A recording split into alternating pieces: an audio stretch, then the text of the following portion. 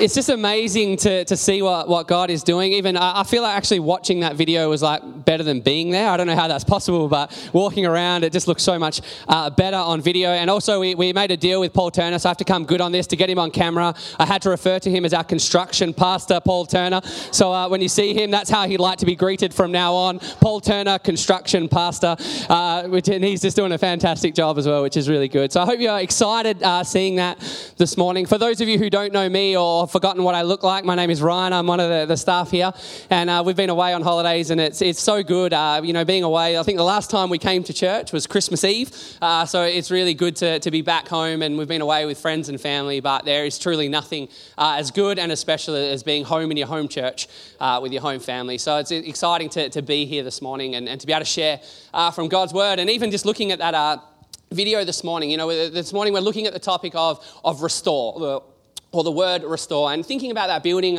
and what we're doing there and what we're doing in that area is truly to bring restoration to a community, restoration to a suburb, to a whole city of Wanneroo. And when I see that, that's what I think of. It's not just bricks, it's not just a fancy building going up, but it's going to be a place that is truly going to see restoration come to a community that needs it. And that just excites me so much to be able to do what we're doing here, but then to do it somewhere else as well is an exciting thing. But this morning, as I mentioned, we are looking at the topic of restore and what it means for us as Christians to focus on that word, restoration, to see what it looks like for God to restore. And, I think about our community and our world, and we are fascinated by this word, restore. We're fascinated by this concept. You look on TV and there's the Biggest Loser, and there's this Grand Designs, and there's all these shows that, when you boil it down, come down to restoration, don't they? I feel like Josh Heglin should have been here this morning to hear me say Grand Designs, because he would have been listening and excited, and he would have had his hanky out. I don't know where that's gone, Phil. That was exciting while I was here. Did that go while I was on holiday? But we're fascinated by this, and it's not saying I've been into these shows. I don't normally watch them. In fact, I haven't had free-to-air TV for like 7 years or something. Due to just not hooking up an aerial, I discovered that it just wasn't plugged in and didn't have free-to-air TV. But now I have free-to-air TV, and one night after church on a Sunday, I went home and I thought, this free-to-air TV, what great new technology this is, and started kind of watching, and this show, The Block, came on. Any fans of The Block at all out there? You don't have to be shy or embarrassed about that.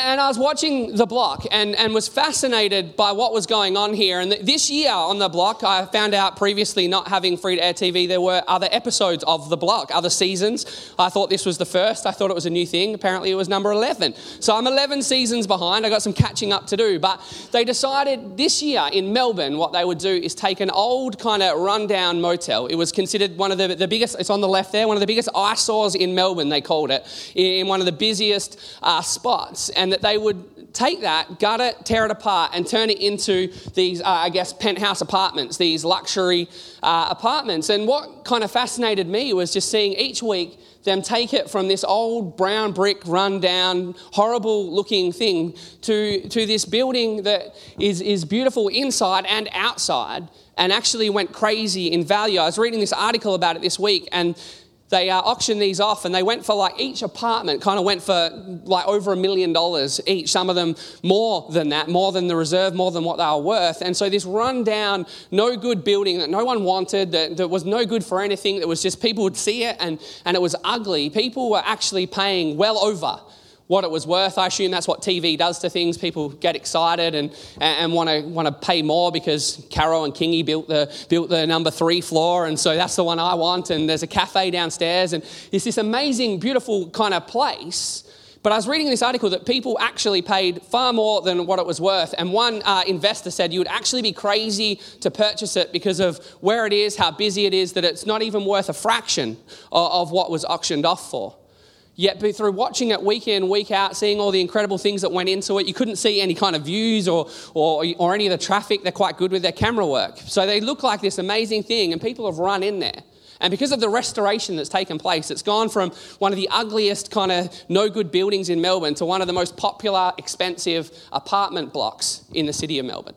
And as I was watching that week in, week out, I'd get home and I was kind of putting my baby to sleep on time to watch The Block. So his routine fell around what time The Block was on, which was 7 o'clock, so it worked perfectly. But, we were fascinated week in, week out, watching this restoration take place.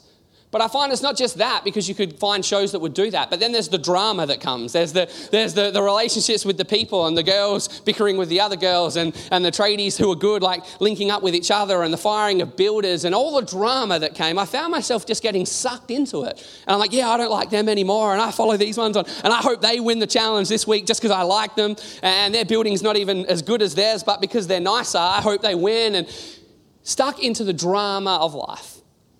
And I think it's, as I was just thinking about this concept, how fascinated we get by this, how drawn in we get by this. We get hooked on these kind of shows and reality shows.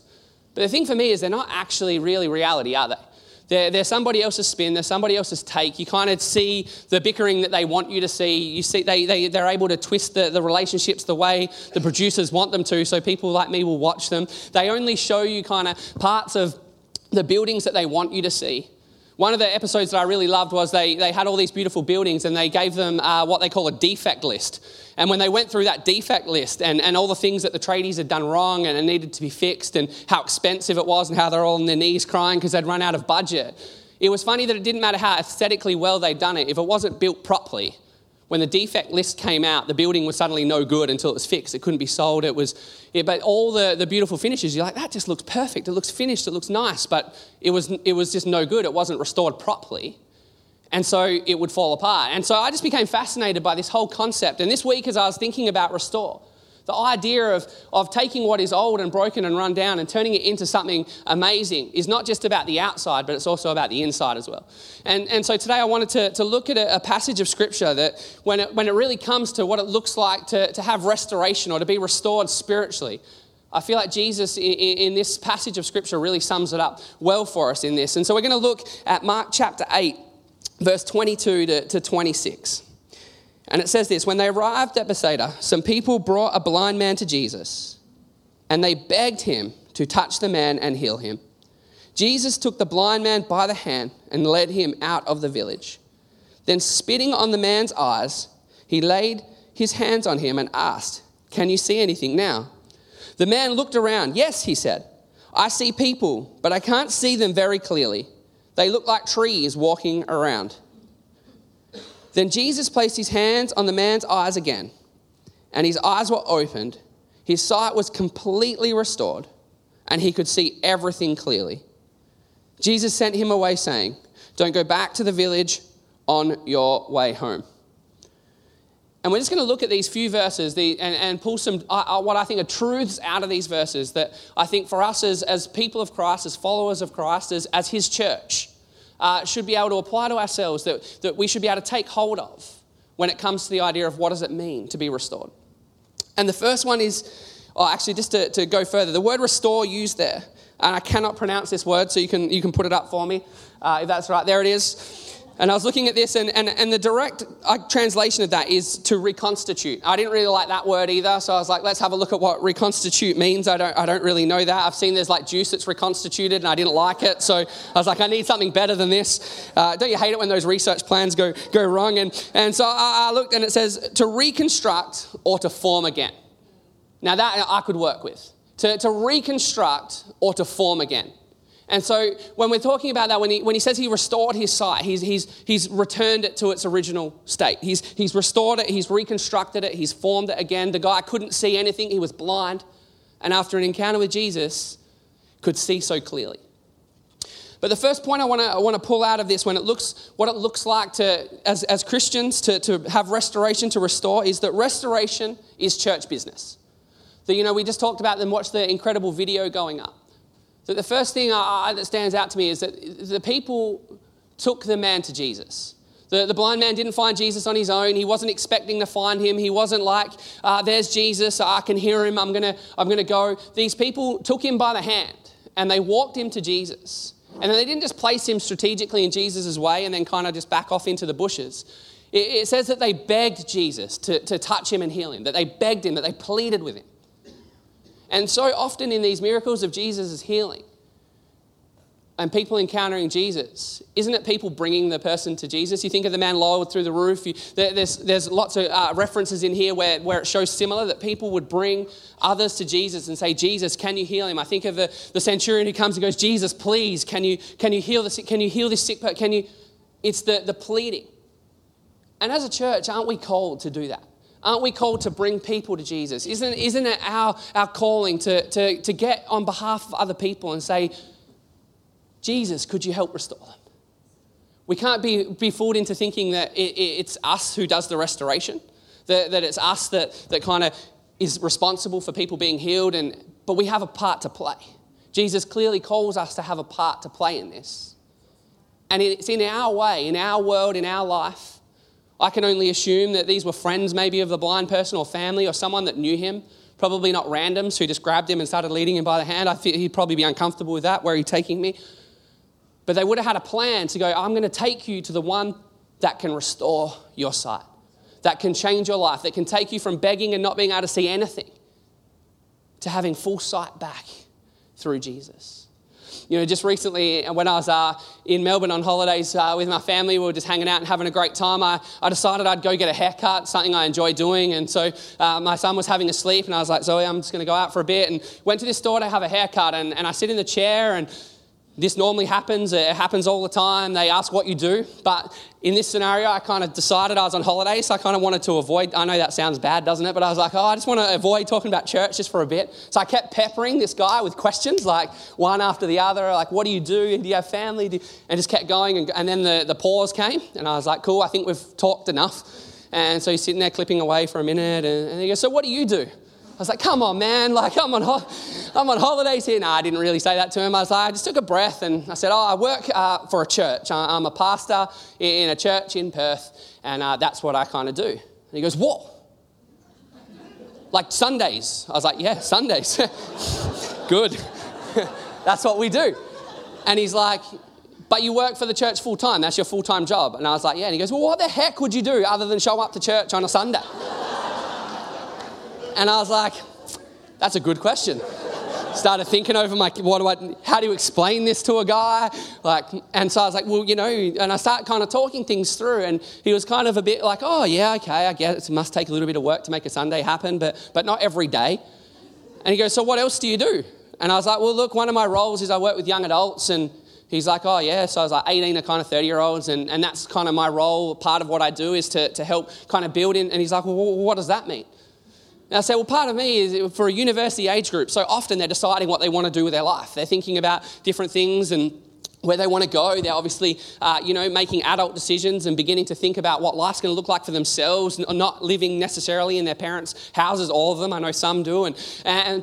But really they're forming who they are as people. And I see it as my kind of role to help them do that. And I believe that God has a plan for their life. And I'm sitting in the barber's chair doing this and then people are like stopping and like looking at me and like the dudes with the other scissors and he's like putting them down. He's like, dude, go on. I was like, don't you have some work to do? And I keep talking and I just would have rambled on about how I just think God has a plan for people and you know, not all people are born in the church and understand God, but I believe that God has a plan for each person and as they're figuring this out, this is what I'd hope that they would find. And so I find my role is to hang out with them and help them and these are the things and he kind of, by the end of it, he like put his scissors down and was like listening to me and then I was like, dude, can you keep, yeah. And he's like, yeah, cool. And he keeps cutting and he's like, I don't know what I want to do with my life. And so we're just talking. And by the end of it, I'm like, there's this great church in Melbourne. I'm actually going there on Sunday, and I just told him about it and what it's. And I kind of just left that with him. I thought it'd be, you know, I don't think I was going to be there the following Sunday, but I just wanted to tell him kind of where he could find that. And I don't know what he did. He was weirdly a fly-in, fly-out hairdresser. I didn't know they existed, but he kind of flies all around the thing. So I was like, where do you live? Brisbane? I was like, there's another church in Brisbane, and he goes, man, you guys are everywhere. And I was like, yeah. But I walked away from that and I didn't really think much about it. But as I was preparing for that this week, the challenge for me was to kind of get a little bit uncomfortable in that space. I actually had to really think about what I do. Because so often I can just show up to work day in, day out, go and that's working for church. And there's so many things that have to happen in the church. But sometimes I can just forget the significance of what God's called me as an individual to do. And how he's called me to see people to be restored. And how my business is about seeing people restored. And sitting in that barber chair, it would have been really easy to go, yeah, we just do mass on Sundays, as he called it, and kind of what I do during the week is get ready for that and help people, and it's pretty good, and move on. And I don't know, he probably just thought I was this crazy guy who couldn't wait to get rid of and go tell his mates about after and whatever. But that's not up to me. My kind of job is to go, here's Jesus. He can actually make a difference in your life, and I truly believe that. And I'll get uncomfortable enough that I got to sit in your seat for another 20 minutes and let you finish my haircut and hope that you don't give me some special cut because you don't like church and all of these things. And just trust that God knows what he's doing and that God will bring change. And so my first real challenge starts with us as a church, as a people who say that we, and believe in Christ and follow Christ, that when we get out into our world, sure, we all do different things. Our lives look entirely different. But we're all called to the same business. And that is the business of seeing people's lives restored through the power of Jesus. And so my encouragement for you this morning is to think about that on Monday and Tuesday and Wednesday. And not actually forget about it, not just remember on Sunday. And I'm not like kind of telling everyone else, like I think about this myself. That how often do I go out of my way with the thinking that Jesus could change this person's life if I truly led them there and pleaded with Jesus to make a difference? Wouldn't that be a good thing? And so for us as a church, I believe that is what we are called to do. I believe it's what we're doing. We're setting ourselves up here and in another location to see people's lives changed. But I truly also believe that Christ wants to restore each one of us. And when we put ourselves in the position of that blind man, as Christians, as people on earth, that's where we find ourselves, in a place where we need restoration. And so for each one of us, there's a few steps I kind of just wanted to go through to go, you know what? If there's areas in our lives that we need to let Christ restore, here's some keys on how we can let him do that. And the first one is this, that we must give Christ our attention. Jesus could have healed the blind man right there and then in front of the crowd. In fact, Jesus would have had his own reasons to not do that, to not create a fuss and a stir and have everyone stirring in that moment. And I love what he does is it says he takes him by the hand and he walks him outside of the city where it's quiet, where it's private, where it's just him and the disciples. And then he does something a little bit outrageous. He spits in the man's eyes. Every time I read a story of Jesus doing this, I think, he's blind, Jesus. Why spit? And I don't really understand it because it's offensive. It was offensive now. It's offensive then. If you're going to pray for someone, I recommend not spitting in their eyes first. That's a Jesus thing. And he spits in his eyes. But when I was reading into that, it would have got the man's attention. But it also would have drawn his focus to Jesus and made him realize what was happening. Because in the same moment, he spits and he makes that saliva and then grossly, he wipes it in the guy's eyes. And he's got his attention. And he's there and he's focused. Whether he wanted to be or not, he knew something was coming because he would have heard it. But he's got the attention. He's pulled out of there and he is focused on who Jesus is and what he's going to do in that moment.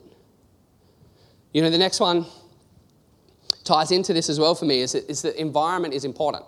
Again, we see Jesus leading him out into the city. He's by himself. He's there. Jesus has his attention now. But so often we need to put ourselves in an environment where Christ can work.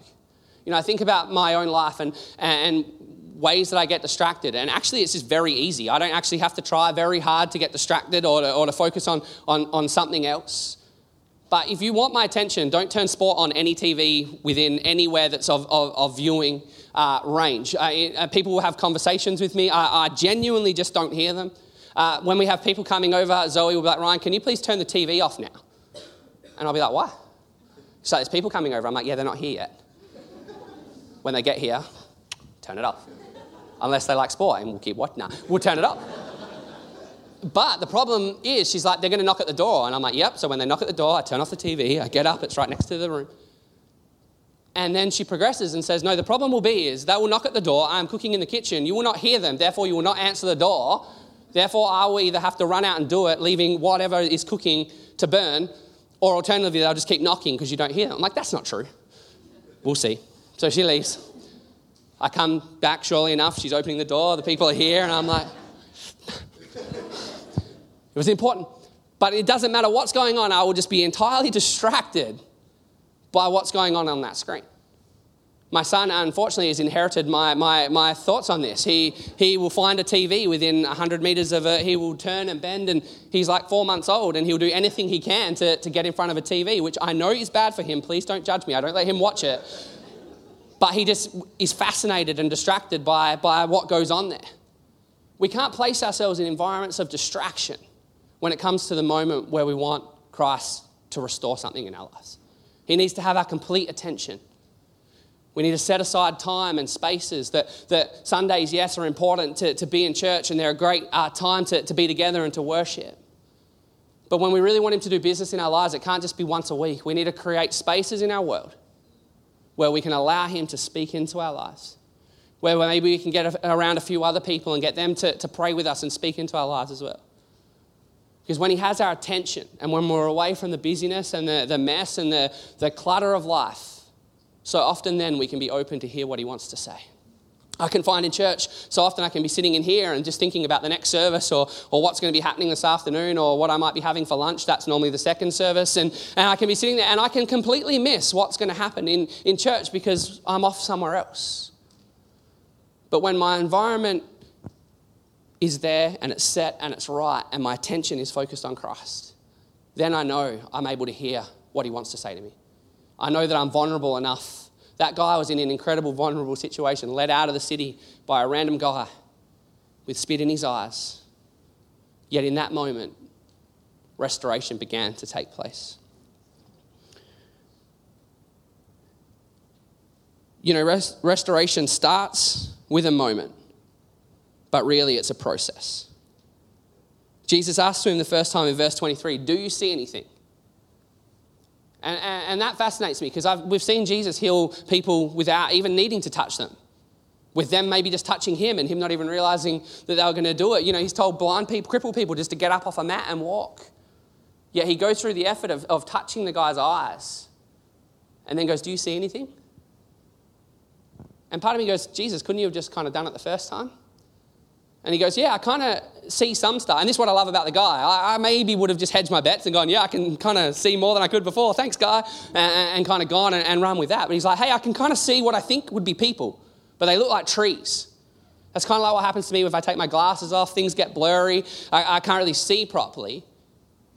And he goes, "It's just a bit blurry. It's not quite right. Can kind of see, but not enough." And in that moment, restoration in his vision began to take place. But I love that what happens is Jesus then lays hands on him again. And his vision, I think it's the Message version, says he has full 20/20 vision. And he can just see perfectly and clearly. So it didn't necessarily happen straight away. Didn't just go from completely blind to just being able to see. And I think the lesson is because sometimes we just think everything is going to be instant. So kind of like we were talking about that building stuff before, that it could go from just being kind of ruined and not quite right and in a different state to just perfect straight away.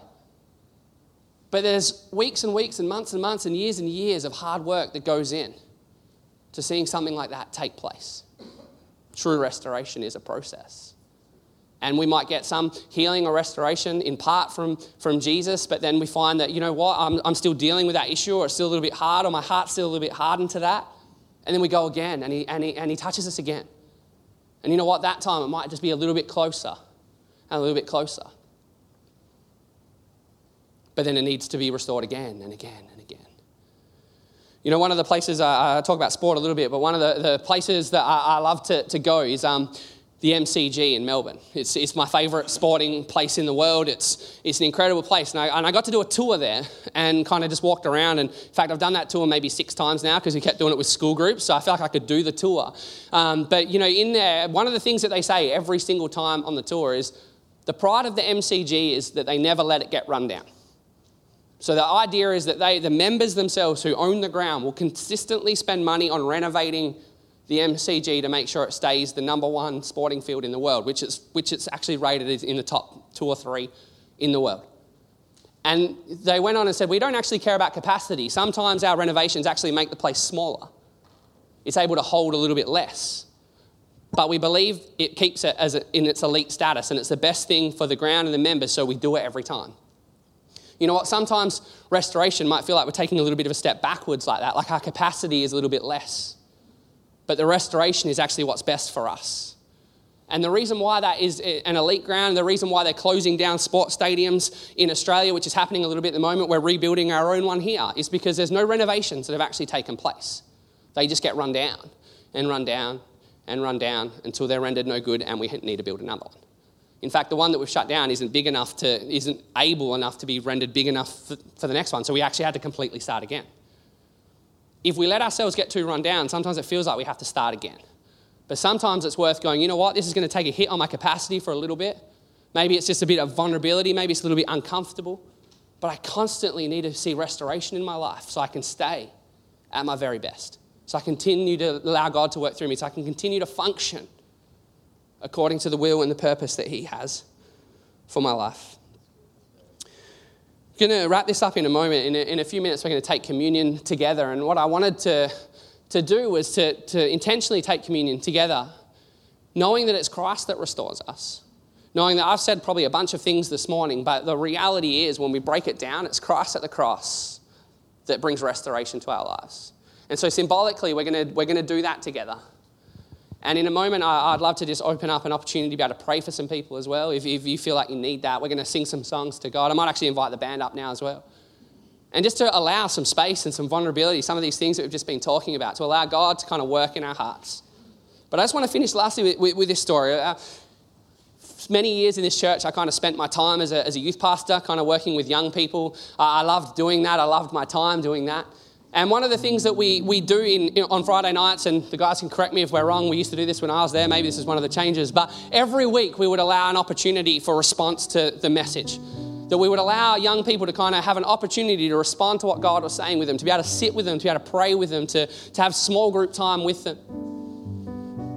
And one particular young person I'd noticed from the very first time they walked through the door, not in a Christian home, not in a Christian family, but every single week we'd have some sort of response and they would respond. So if it was putting up your hand, they would put up their hand. If it was coming to the front, they would come to the front. If it was praying in their connect group, I would notice their leader would be praying for them. And it kind of in my head became like clockwork. I felt like saying, we're going to have a response time now, but Jimmy, you can come down the front now. We'll just pray for you because I know you're going to be there. And so I went and asked him, I was like, how come, you don't have to respond every time, right? You know that you don't have to come to the front. That's not what being a Christian is, that, God is working through your life. And once you're a Christian, that's all good. And when you need prayer, you can, but you don't have to. And he goes, I know that I don't have to. But he said, every time I come to this place, whatever someone says, even if it's for the second or the third time, I feel like God's making something better in my heart. That when someone stops and prays for me, I feel like I go home a little bit different. That I come in here with an issue or something I've been struggling with and someone spends that time with me, I leave here and I feel like it's different. So he said, if it's all the same and it's okay, I want to respond every single time. Unless I feel like I don't have to. And I was like, man, go for it. I thought I was going to teach him a lesson and he taught me a lesson. That every time I come before God, there's an opportunity to see restoration. But does he have my attention? Am I placing myself in places where I can give him that attention? And do I understand that it's not just a one-off moment, but that it's continual? And so this morning as we take that, the ushers are going to come to the front and we're going to sing some songs. And I thought actually what we can do is kind of respond to Jesus this morning, all of us in some way, by coming and recognizing who he is and taking that communion together. But for those of you who say, I'd like someone to stand with me, I'd like someone to pray with me. Maybe there's something in your life you go, you know what, I've held on for this for a little bit too long. And I need God to come and restore it in my life. Then there's a bunch of our team here that would love to just come and pray with you. Maybe you've been working on something for a while and you feel like, you know what, it's still just there. It's still just in the back of my mind. We would love to pray with you, believing that Jesus is the great restorer. And that he can begin to rebuild and reconstruct those areas of your life. But then lastly, where I started as well, is I truly believe this is kingdom business. And God has been challenging me on this all week as I've been preparing for this. And maybe you just want that challenge as well. Maybe you'd like someone to pray with you to go, you know what, when I go back into my world to conduct my normal business, I'd love someone to pray with me to help me conduct kingdom business. To have an increase of faith, an increase of belief in who Jesus is and what he can do. So that he could use me to restore other people by his power. And so if that's you this morning as well, and you go, you know what? I just want an increase in that and I want someone to pray with me. We would love to join with you. So why don't we stand? We're going to sing this song, Glorious Ruins, which just speaks straight into that. About God taking things that are not quite right, that need restoration, and building them anew to last. And so you can come when you're ready and you can grab the communion, you can take that in your time. And we're going to sing and we're going to worship. And if you would love someone to pray with you, we would love to join with that as well. God, I just thank you that your presence is here with us this morning. Jesus, that your heart is to restore each one of us.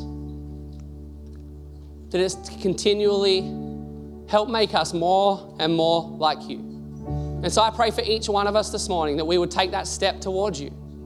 That you would restore those things that are broken, that you would heal those things that need healing, and that you would instill faith in us to know that you are a God that can restore anyone, and that you could use us to help a broken world be restored by you. Come on, why don't we worship?